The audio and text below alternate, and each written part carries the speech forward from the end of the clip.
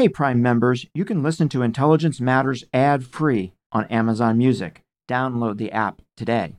This spring, if you'd rather spend time enjoying your lawn instead of trying to keep it alive, there's good news. TruGreen is the easiest and most affordable way to get a beautiful lawn. All you have to do is water and mow, and they'll do the rest. Weed control, fertilization, aeration, and even some things you might not even think of. They'll do all of it, while you can do literally anything else. With TruGreen, you can have your lawn looking as good as a putting green. That's not hyperbole. TruGreen is the official lawn care treatment provider of the PGA Tour. TruGreen offers a satisfaction guarantee, and they have a verified best price promise, which guarantees you the lowest price with no compromise on quality. You do you. Let TruGreen do your lawn care. Visit TruGreen.com to get the best lawn at the best price with the best people guaranteed. What makes a life a good one? Is it the adventure you have? Or the friends you find along the way? Maybe it's pursuing your passion while striving to protect, defend, and save what you believe in every single day. So what makes a life a good one? In the Coast Guard, we think it's all of the above and more. But you'll have to find out for yourself. Visit gocoastguard.com to learn more. This is the Intelligence Matters Podcast with former acting director of the CIA, Michael Morell. Sponsored by Raytheon. Where we erred is the government dealt with the Russian meddling as a cyber issue. But that was only one small piece of this much bigger information war that Russia was waging. I feel like we didn't do enough to explain that piece of the puzzle. We gave people the picture of the cyber effort, the fact of Russia meddling, but we didn't give a broader picture. I think it's probably fair to say that you believe that President Trump's approach to the world is damaging our national security interests. That's fair to say. I think he is basically unraveling the U.S. position in the world that has been built up over 70 years before our eyes. Ben Rhodes served as Deputy National Security Advisor to President Barack Obama from 2009 to 2017. He oversaw the administration's national security communications, speechwriting, public diplomacy, and global engagement programming. Before joining the Obama administration, Ben was a senior speechwriter and foreign policy advisor to the Obama campaign. Prior to that, he worked for former Congressman Lee Hamilton. Ben is the author of the New York Times bestseller, The World as It Is, a memoir of the Obama White House. I sat down with Ben recently to chat about his book, his time in the White House, and the world we live in today. We'll be right back with that conversation after a word from Raytheon, our exclusive sponsor. This is Intelligence Matters, and I'm Michael Morell. Podcast presented by Raytheon. From connected devices to infrastructure to critical mission systems, Raytheon crosses networks, markets, and continents, defending every side of cyber to make the world a safer place. Ben, welcome to the show. It's great to have you. Great to be here, Mike. Because we are at CBS, I do need to tell our listeners that your brother is the president of CBS News. Yes. So it's just important I get that out there. I want to say I loved your book, Thank you. The World as It Is, a memoir of the Obama White House. You won't be surprised that I have a bunch of questions. Yes, I'm sure you do. As I went through it. And if I could ask them all, we'd literally be here for hours, so I had to be selective. But let me do say that I think folks should absolutely read the book. Whether you agree with President Obama's foreign policy or not, it's a great way to understand what the White House was thinking, what you were thinking, what the president was thinking, and I think it is going to be an important part of the historical record. So Thanks. People should actually go out and read it. I want to start in Havana, Cuba, Yep. of all places. Did you ever think when you were hired by the Obama campaign that you would be sitting on a dais in Havana as the United States' official representative to the funeral of Fidel Castro? I absolutely did not, Mike. In a weird way, that funeral was December 2016. And in a strange way, I wanted the book to tell the story of what it's like to go from being, 29 when I went to work for Obama to 39, sitting on that dais, a place I never would have thought I'd been after doing all this work on Cuba. What really happened, the reason that happened is that at the beginning of the second term, lots of people were going to have kind of musical chairs and move to different jobs. And President Obama wanted me to stay in the White House. And he said, is there a project that you want to take on, though, that, could give you some more diversity of experience? And I had thought that, sometimes in foreign policy, all you deal with is the inbox. And so I wanted to do something where we could make an affirmative difference, where I knew that if somebody didn't pick up the ball and try to run on the field with it, it probably wasn't going to get done. And I knew that he wanted to open up relations with Cuba. And so I essentially volunteered to do that. And we initiated a secret channel with the Cubans in 2013. And I ended up spending, 20 meetings with Alejandro Castro, who's Raul Castro's son, both up to the normalization of relations, that announcement in December of 2014. After that, planning President Obama's trip to Havana. And then after the election, when there was so much uncertainty about where things were going to go, you had Fidel Castro die in that window of time in early December. And I was invited as the only U.S. representative at that funeral. And it was kind of a bizarre scene because you had kind of all of the Latin American and global left represented there, Nicolas Maduro and Daniel Ortega. And the only other Americans on the dais were Harry Belafonte and Danny Glover. So I was a bit out of place there. And as I mentioned in the book, I felt out of place there just as I knew I was going to be out of place back in Washington in the Trump years. One of the interesting themes, Ben, in your book is that you were always in this bit of an identity crisis, right? Yeah. Because when you wrote words that the president was going to say, you wrote them the way he would say them. Yeah. And when you talk to the media, the words you used are the words that he would be using, right? Yeah. So there's always this identity crisis. So when I was reading about the Cuba stuff, what I felt is that you found your identity there, yes. right? Yeah. And that this must have been a particularly satisfying issue for you in the 8 years. That's exactly right. You couldn't have captured it better. It was my role generally in the administration was to either speak for him or write for him, or even in certain policy debates, kind of articulate what his view was. The Cuba project was something that I had actual kind of policy ownership on in a way that I didn't for anything else. And I got to build these very unique relationships with Alejandro Castro and Raul Castro. I got to work with the Vatican, and I describe, the Vatican was as surprised as anybody that I was doing this. I remember we went to the Vatican in October of 2014 to finalize the agreements that led to the normalization.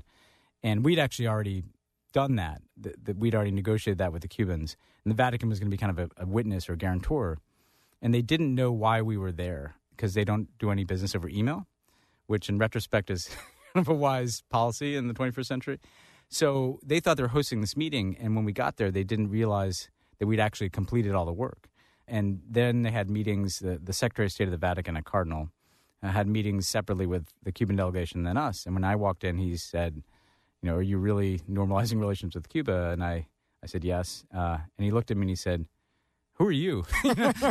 But it was that sense of it was improbable, but it was also, that was the most satisfying moment for me in government because, again, in a world that just throws a lot of difficult issues and often crises at you, to do something that just felt like an affirmative step to try to put something in the past, to try to make progress in Latin America, to try to do something that could be good for the Cuban people. It felt like, in a sometimes dark world, a positive thing to be doing. Yeah, in my 33 years of sitting at CIA, and I actually ran the Latin America office for a while, I always thought that American policy toward Cuba, which is obviously driven by American politics to a large degree, actually sustained the regime, rather than weakened it. It was from a national security perspective, the policy made no sense. It was a kind of policy that you only continue because that's the way you've always done it.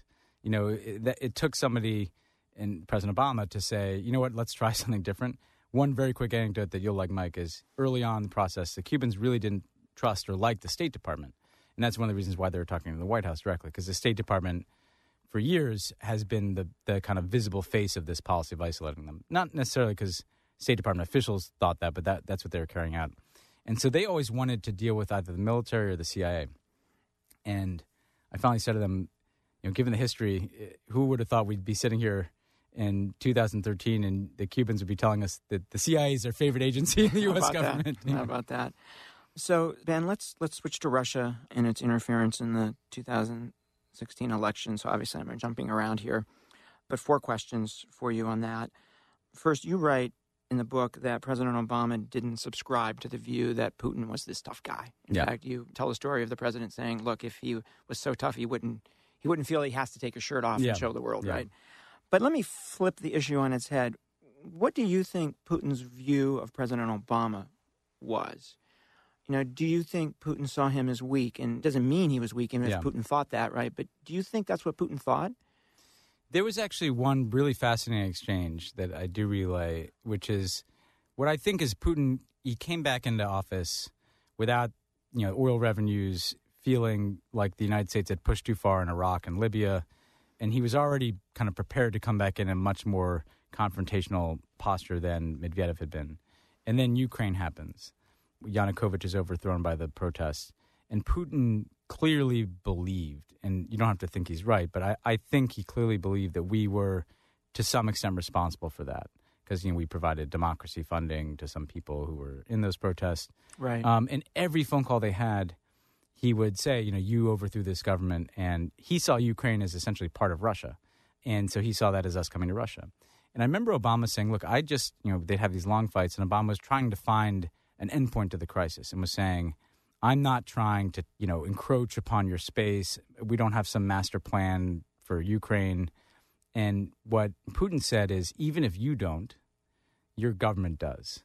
That people in Congress do. The deep state. The Congress and the military and intelligence community. And so in some respects, his views of President Obama were almost immaterial. It was his view of America built up over decades. He believed, and again, I don't necessarily think he's right, but that through NATO enlargement and through democracy funding and regime change wars in the Middle East, that the U.S. government had pushed way too far and he was going to push back. And I think it almost didn't matter who was president or what he thought of President Obama. And that's what drove him. That's what drove him. And more than a personalized view of Obama, it was, I'm going to draw a line here and start pushing back. Second question is on the issue of whether or not the president should or should not have said something about Russian interference prior to the election. Mm-hmm. We now know that there's a debate about that inside the administration. What was your personal view on that issue? What was your thinking? So my personal view was that where we erred is the government dealt with the Russian meddling as a cyber issue. So in other words, you had the hack of the DNC and the hack of various other emails and institutions, the release of these emails, and the process that was set up, and even the statement that was issued by the intelligence community and also echoed by President Obama, dealt with hacking and releasing of emails and the security of the election infrastructure. But that was only one small piece of this much bigger information war that Russia was waging, the creation and dissemination of fake news, use of social media bots, the manipulation of people's Facebook feeds and other social media feeds.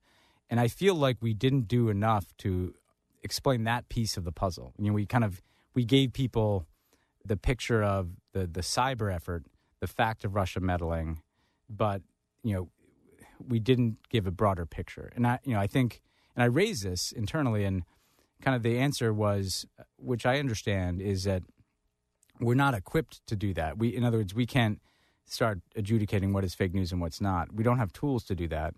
And if we just start saying, well, some of the news you're reading is fake, Trump will say this is rigged and it's just going to be he said, she said thing. But in retrospect, we saw the Russians develop this information capability in Ukraine, and they were using it in Ukraine and in Europe for years before they came into our election. I wish that we had drawn from that experience and laid that picture out.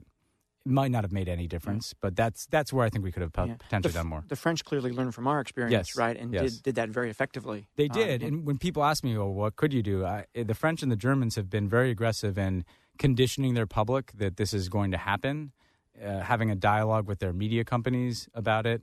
Their media companies, frankly, have also cooperated in not reporting some material that is hacked. And so there is a template of what the Europeans have done that I wish that we were doing, because the Russians are obviously going to come back. The third question I have is related to that, and something jumped out at me that maybe from your book that maybe didn't jump out at a lot of people, and it's my training as an intelligence officer, I think. When the president pulled together his national security team after the election to ask them to put together this intelligence assessment of exactly what the Russians did. And a discussion ensued about what the Russians did. You wrote that you and the president were surprised at the depth and breadth of everything they did. And then you wrote a few pages later that you were surprised again, and the president was surprised again when they actually handed him the paper, right? And that surprised me, right? Surprised me that the president was surprised. And I said to myself, gosh, this can be only one of two things, right? Either the intelligence community came to a full understanding of everything the Russians did late, or they had an understanding that they didn't communicate as fully as they should have to the president before the election. Can you react to what I just said? Yes, it's a really good question. And let me react kind of mindful of intelligence equities. As you know, there is an enormous volume of information in the government that we collect.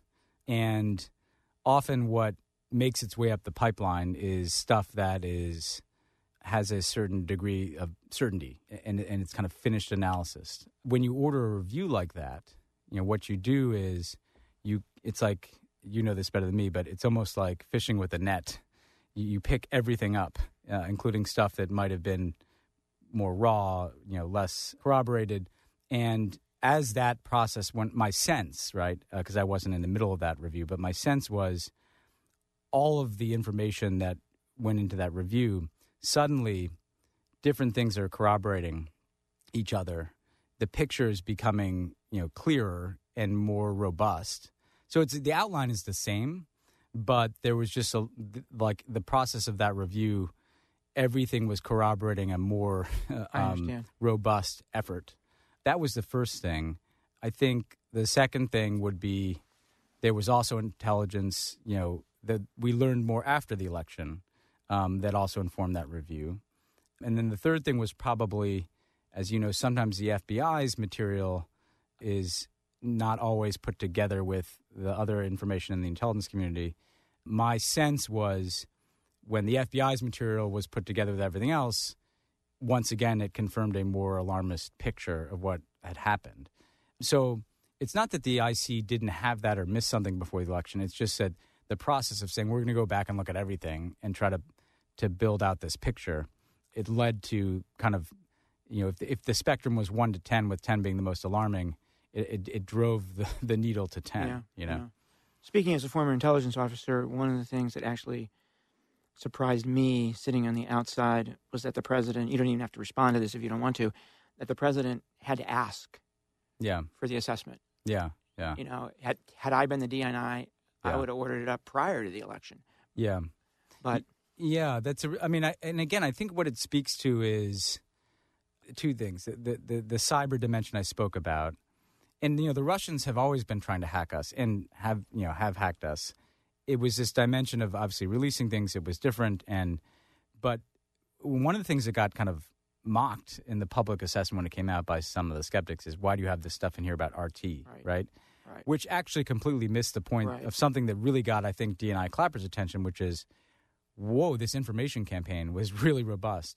Not just because it was on RT, but that everything from RT to social media to the hacking and releasing was all of a strategic direction, right? And so it kind of forced the intelligence community into a different space, because the intelligence community hasn't, they steal secrets.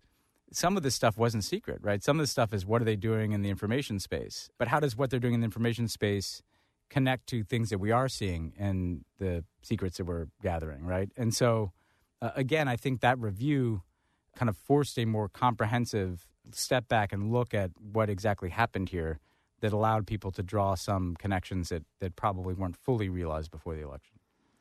And to be fair to the intelligence community, they don't look right at American social media exactly. and evaluate it, right? That's exactly right. Nor does the NSC defend against the manipulation of people's I described the irony in the book. I had actually spent a lot of time from 2014 on combating Russian disinformation in Europe, because that was kind of our mandate. Right. And we didn't have a mandate to suddenly say we're going to be trying to guard against the manipulation of Americans.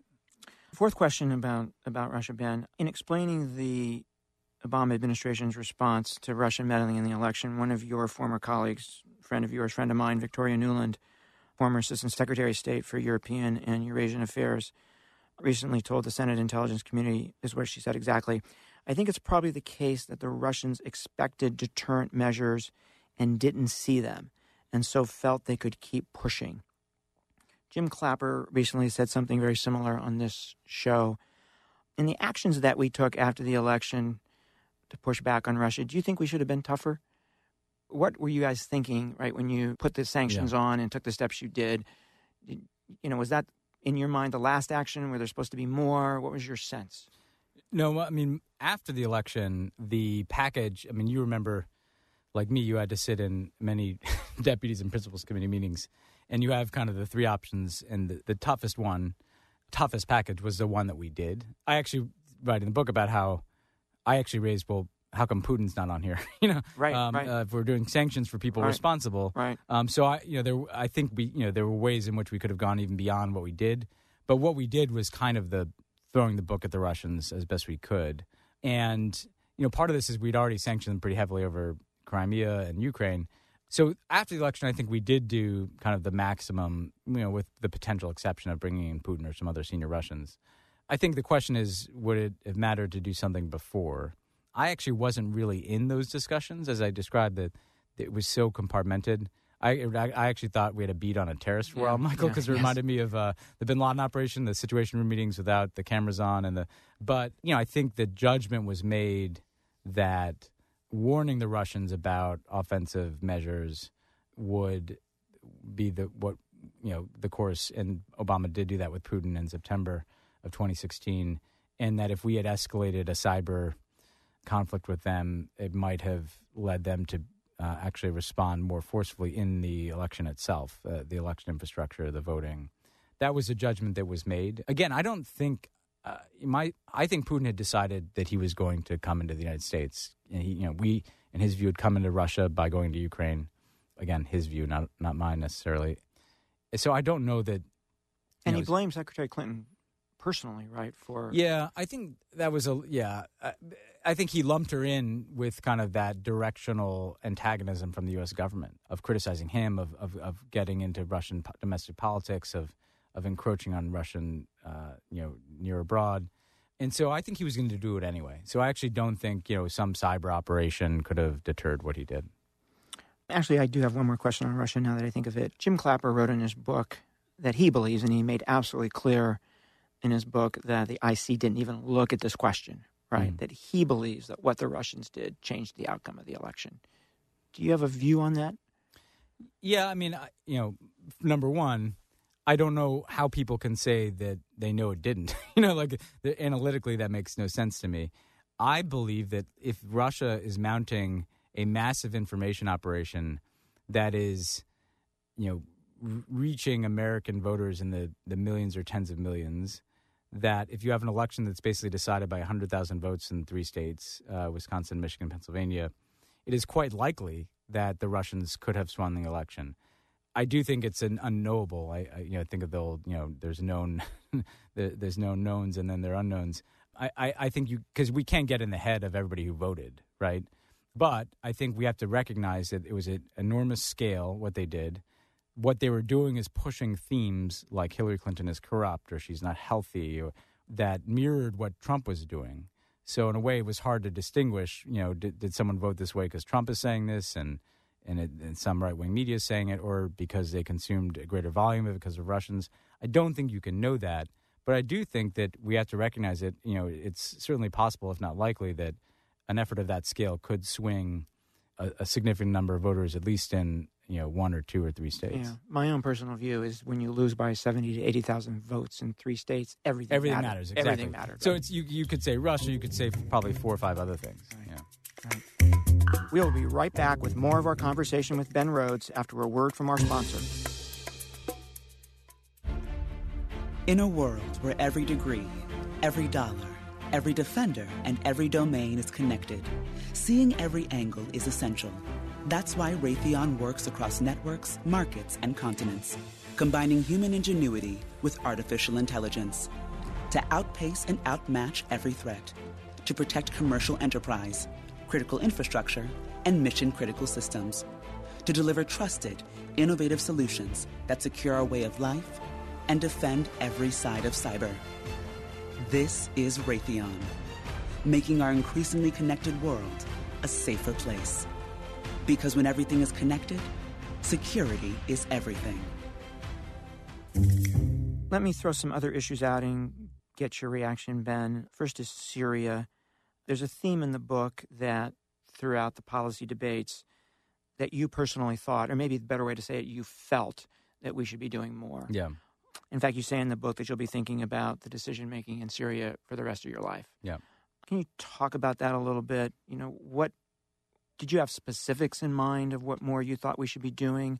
In retrospect, do you think it would have made any difference to how Syria turned out? How do you unpack all of that? Yeah, and the way I unpack that, and I wanted to kind of take people into kind of my personal transformation on this, is that early in the Syrian crisis, I had been kind of an activist on the Arab Spring generally in Egypt, Libya, and I felt we should do more, but analytically, I couldn't really articulate what we should do. I described being in meetings with President Obama in early 2013 and saying, because I had been told this by other activists, well, we could bomb the runways where Assad's planes take off from. And Obama would look at me and say, well, what happens when they rebuild the runways the next day? And I'm sitting there thinking, I can't answer that question. And nor am I, frankly, qualified to design some military option for Syria. And so I kind of described this process of almost being defeated by the absence of a good argument for what we should be doing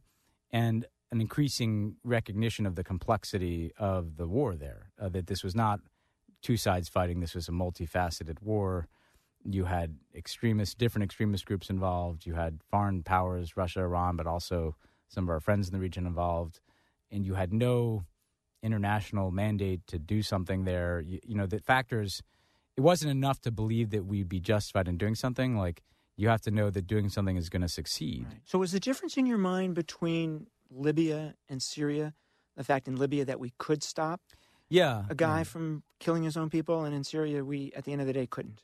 Yeah, I mean, were you in those meetings, Michael, right when President Obama made the decision about Libya? Yes, absolutely. So what I remember very starkly is having a map presented to me, I think by you, and the map showed Benghazi is a dot on a map, and there are X 100,000 people live there, and here's Gaddafi's forces, and we can get a UN Security Council resolution, and we do have international support from the Europeans and others, and if we act, we will save these people's lives, and if we don't, we won't. And in Syria, and you can still argue about whether that was right, by the way, in Syria, there was never anything that straightforward. I even describe another debate you'll remember that got to the complexity of the matter to me, which is at the same time that the proposal worked its way up to President Obama to provide military support to the opposition, a proposal worked its way up to designate al-Nusra, a chunk of that opposition, as a terrorist organization. And so, no option was without, dramatic, potentially unintended consequences. I do think the one thing that I try to be more forward-leaning in saying, what if we'd done this differently, is at the beginning, did we miss a diplomatic opportunity? Could we have done something to try to forestall the conflict as it was building? And I talk about the decision to call for Assad to go. Obviously, I believe Syria would be better off without him. But, maybe we analytically just were conditioned these dictators are falling. Assad will inevitably go. It's the correct thing to do morally to say he should go. But maybe by doing that, we might have foreclosed the opportunity to at least pursue some diplomatic effort to try to forestall a civil war. And I remember the intelligence community, were saying, it looks like he's going to go. Right? Yeah, there was the high watermark for that was, remember there was that assassination attempt in Damascus that really struck at the heart of the regime. Right. You had high-level defectors. Right. It looked the same way. Fall of 2012. Yeah, it looked kind of like what Libya had looked like, and to a lesser, Yemen and Egypt and Tunisia. And I think the intervention of Russia and Iran was so much more dramatic that that's ultimately what kind of stemmed the tide for Assad. So the president has said publicly that he regrets Libya, and there's sort of a debate out there. Does that mean he regretted the intervention and the stopping of the killing, or that he regretted that we didn't think more about, or the Europeans, right, that we didn't push the Europeans to think more about the aftermath. Yeah. I took that statement to be referring to the aftermath. I think he's probably torn about the decision itself, but I know that that we can find fault with the planning for the aftermath. It was kind of a perfect storm. I remember the Europeans were going to be more involved. Well, first of all, the Libyans didn't want people there. So it was hard to get the UN in and, an office opened. They were very sovereignty conscious. Second, the Libyans were doing some training outside of Libya in places like the UK. And there were some incidents where I think there were some crimes committed and they kind of shut down a training program. And we could never really get something going. Right. Then, of course, you have the Benghazi attacks, which for all intents and purposes was going to make it very difficult for us to be that present in Libya. And the last thing I remember what we got wrong was the people who were in charge of Libya, the TNC, the kind of Transitional National Council, who were all kind of well-spoken people, well-meaning people largely. They were the political representatives of the Libyans, but they had no connection to the guys with guns on the ground, the different militias. And so you couldn't pull a lever and make something happen there. And so we kind of lost control of the post-conflict situation over the course of 12 and 13. And perhaps we could have, if we'd been more robust at the front end, perhaps we could have done something to forestall that. The challenge, of course, was that Gaddafi had kind of hollowed out the place. So there were no institutions to work with because Gaddafi had prevented those institutions from emerging. Yeah. A quick question about Syria and how it played into the Iran nuclear issue. The Obama administration is often publicly accused of not doing more in Syria, right, in order to keep the nuclear negotiations going. Nail in that coffin? Yeah. I mean, look, I must have sat in thousands of hours of meetings about those two topics, and I never heard them linked. The Syria, and the fact of the matter is some of the most important decision-making about Syria took place in advance of us being anywhere close to an Iran deal in 2011, 12, and 13. Right. The window for the JPOA, the interim agreement with Iran, didn't really open till the summer of 13. But we never drew that linkage. And frankly, the nuclear issue in general was kind of walled off even in the Iranian system from what they did in Syria. So they weren't drawing that linkage either. It was a deal to address. People can say you should have addressed other aspects of what Iran was doing, but I don't think I think it's factually not true that we were linking those and doing less in Syria because of the nuclear negotiations. So you mentioned Benghazi. In our house, we're not allowed to say Benghazi. We say Libya's second largest city. Yes. But I want to ask about the partisan nature of foreign policy, which affected both of us with regard to Benghazi. We were accused of lying about it. You were accused of lying about aspects of the Iran nuclear deal. Is there a defining moment in your mind when foreign policy became much more partisan, or has it evolved over time? Where does it come from? What's your sense? That's it's an important question because people, I think, don't believe how destructive it is to have. Part of the reason why it was so difficult to respond to the Arab Spring is that when you knew that whatever you did, everybody else was going to oppose it on the other side, it did kind of limit your options. So put that aside. For me, this probably evolved over time. After 9/11, the unity, I think Democrats would say the Republicans tried to take advantage of national security politically in the 2002 elections. I think Republicans would say the Democrats tried to take advantage of it and kind of politically opposing the Iraq War. At some point, the post-9/11 unity frayed. For me, though, I'll actually tell you the moment where it really sunk in for me, which was the bin Laden operation. Because I remember that we have this flawless operation go on, which is, all to the credit of the CIA and the special operators. President Obama gets credit for the decision, but the execution obviously was by nonpartisan people. And then I remember there was kind of one of these tempests in a teapot after that operation because our friend and former colleague John Brennan did a press briefing, and a couple of the details he gave turned out to be inaccurate about the raid, just because, like everything else, as we've learned, the first accounts evolve. Yep. And kind of, it was 2 days after the raid, and Republicans jumped on this and said, we were, attacked us for spinning this, and then we had and I remember feeling really depressed at can't we just feel good about this? Right.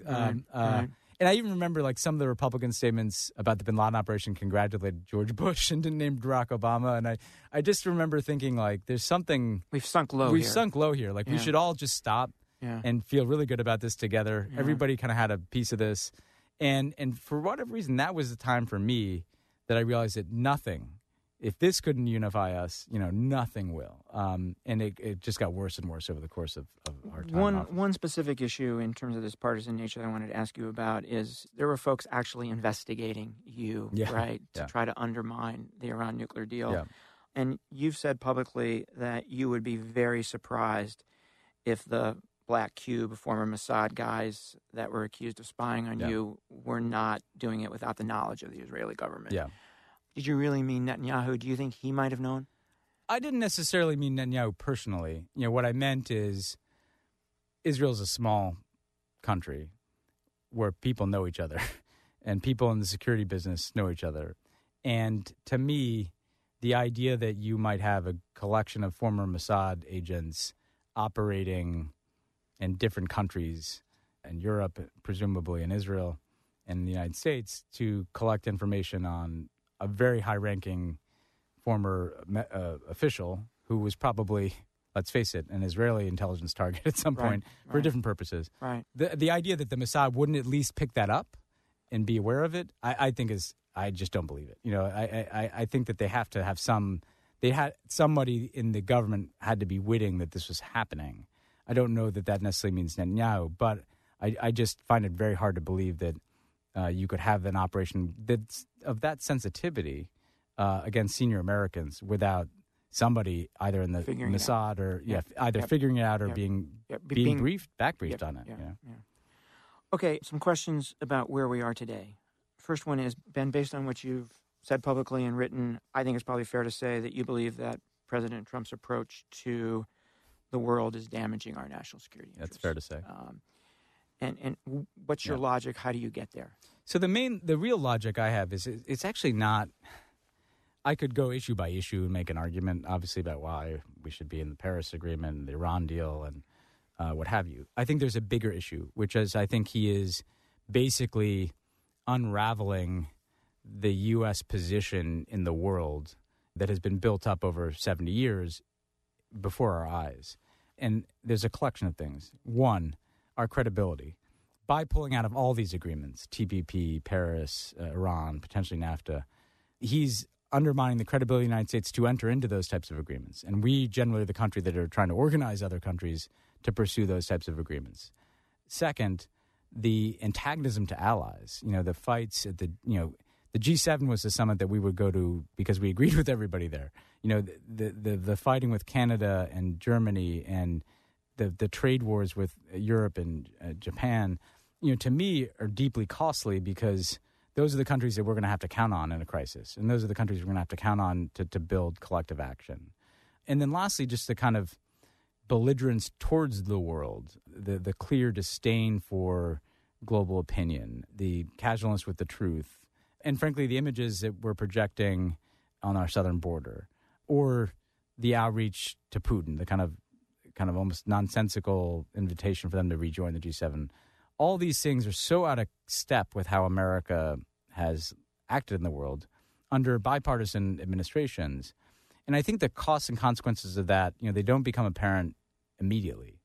But over time, what I feel like is going to happen is other countries are going to go their own way. The Europeans are not going to look to us to call the play anymore. They're going to have more independent foreign policy.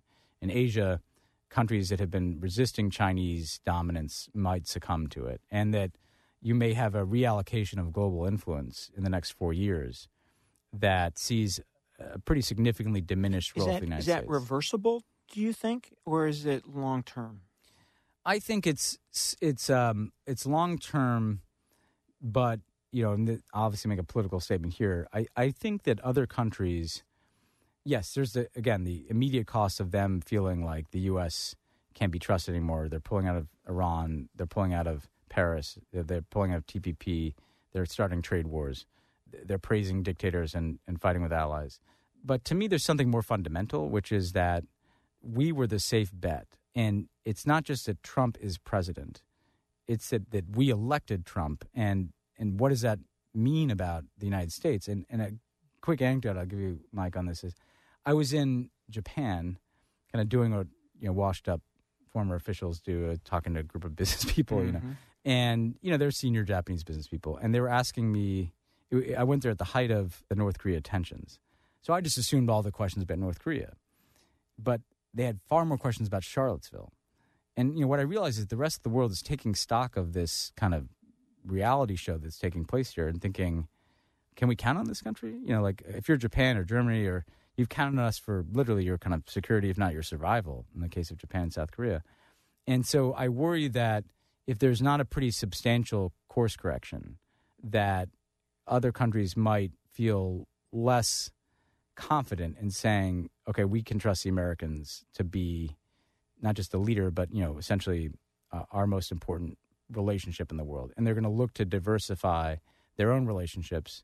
I think the biggest beneficiary of that is going to be China. And so I think it's salvageable, but it does matter what happens in the next couple of elections and how we seek to course correct here, because I think the world is kind of rethinking what they think about America in a way that even under Bush, people might not like the Iraq War, but we were still a recognizable, democracy. Now they're seeing things that they never expected to see happen in America, and that's what concerns me. So you mentioned before, Ben, that President Trump is dismantling aspects of President Obama's legacy. You mentioned Paris, Iran, throw Cuba in that basket too. Is there a part of the Obama legacy that endures and will endure? How do you think about that? So, I think about it in two ways. One is there are even some of those things you mentioned. Trump shows us how fast a pendulum can swing, right? Well, it can swing back. And the next president could just come back into the Paris Agreement or move forward with Cuban, relations. And so, there are even policies that look like they are being dismantled that could be, picked up and carried forward again. There's also something more fundamental. I thought a lot in writing this book about, what is a legacy? And I thought about presidents who inspired me. I was the kind of young Democrat who John F. Kennedy was my hero. And that's part of the reason why I went into politics.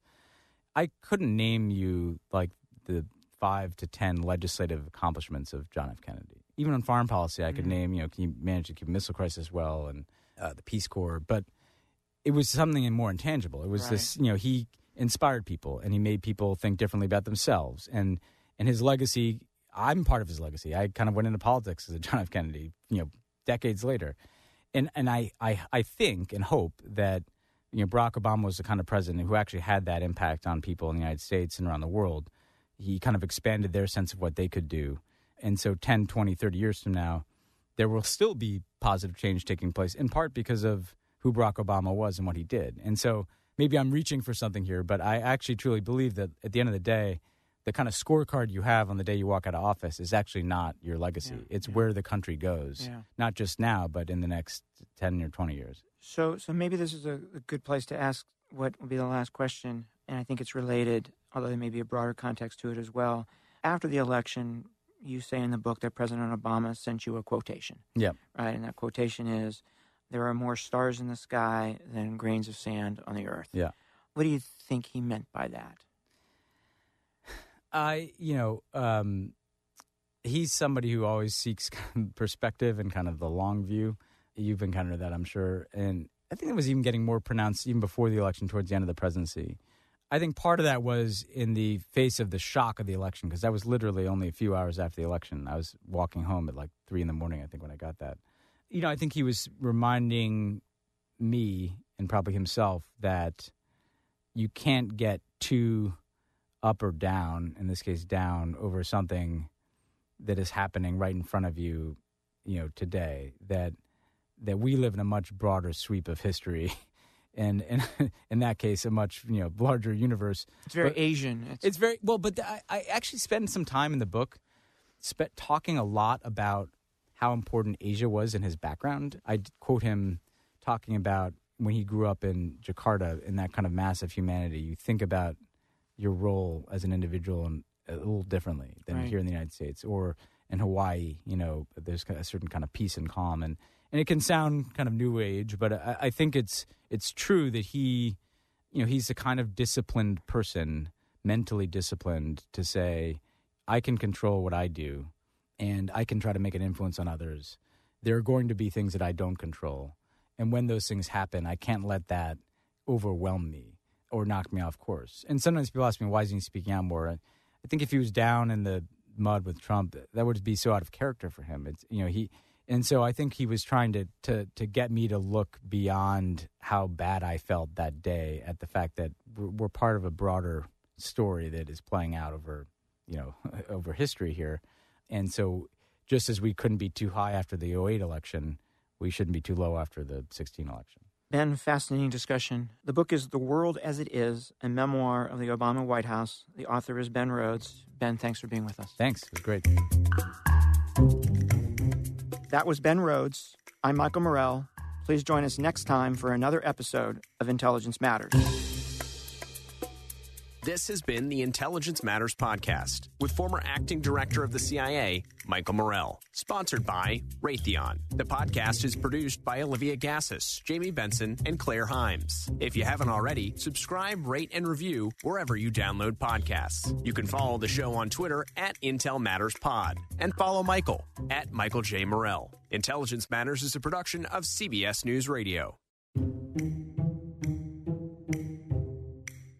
It was the biggest scandal in pop music. The stars of Milli Vanilli, the Grammy-winning multi-platinum R&B phenomenon, were exposed as frauds. But none of this was their idea. So whose idea was it? Enter German music producer Frank Farian. He saw the success of acts like Michael Jackson and Prince, and he wanted in, no matter the cost. So he devised the perfect pop heist. Two once-in-a-lifetime talents who were charismatic, full of sex appeal, and phenomenal dancers. The only problem? They couldn't sing. But Frank knew just how to fix that. Wondery's new podcast, Blame It on the Fame, dives into one of pop music's greatest controversies and takes a never-before-heard look at the exploitation of two young Black artists. Milli Vanilli set the world on fire, but when the truth came out, Rob and Fab were the only ones who got burned. Looking back now, it's hard not to wonder, why did everyone blame them and not the man pulling the strings? Follow Blame It on the Fame, Milli Vanilli, on the Wondery app or wherever you get your podcasts. You can binge all episodes of Blame It on the Fame early and ad-free right now by joining Wondery Plus.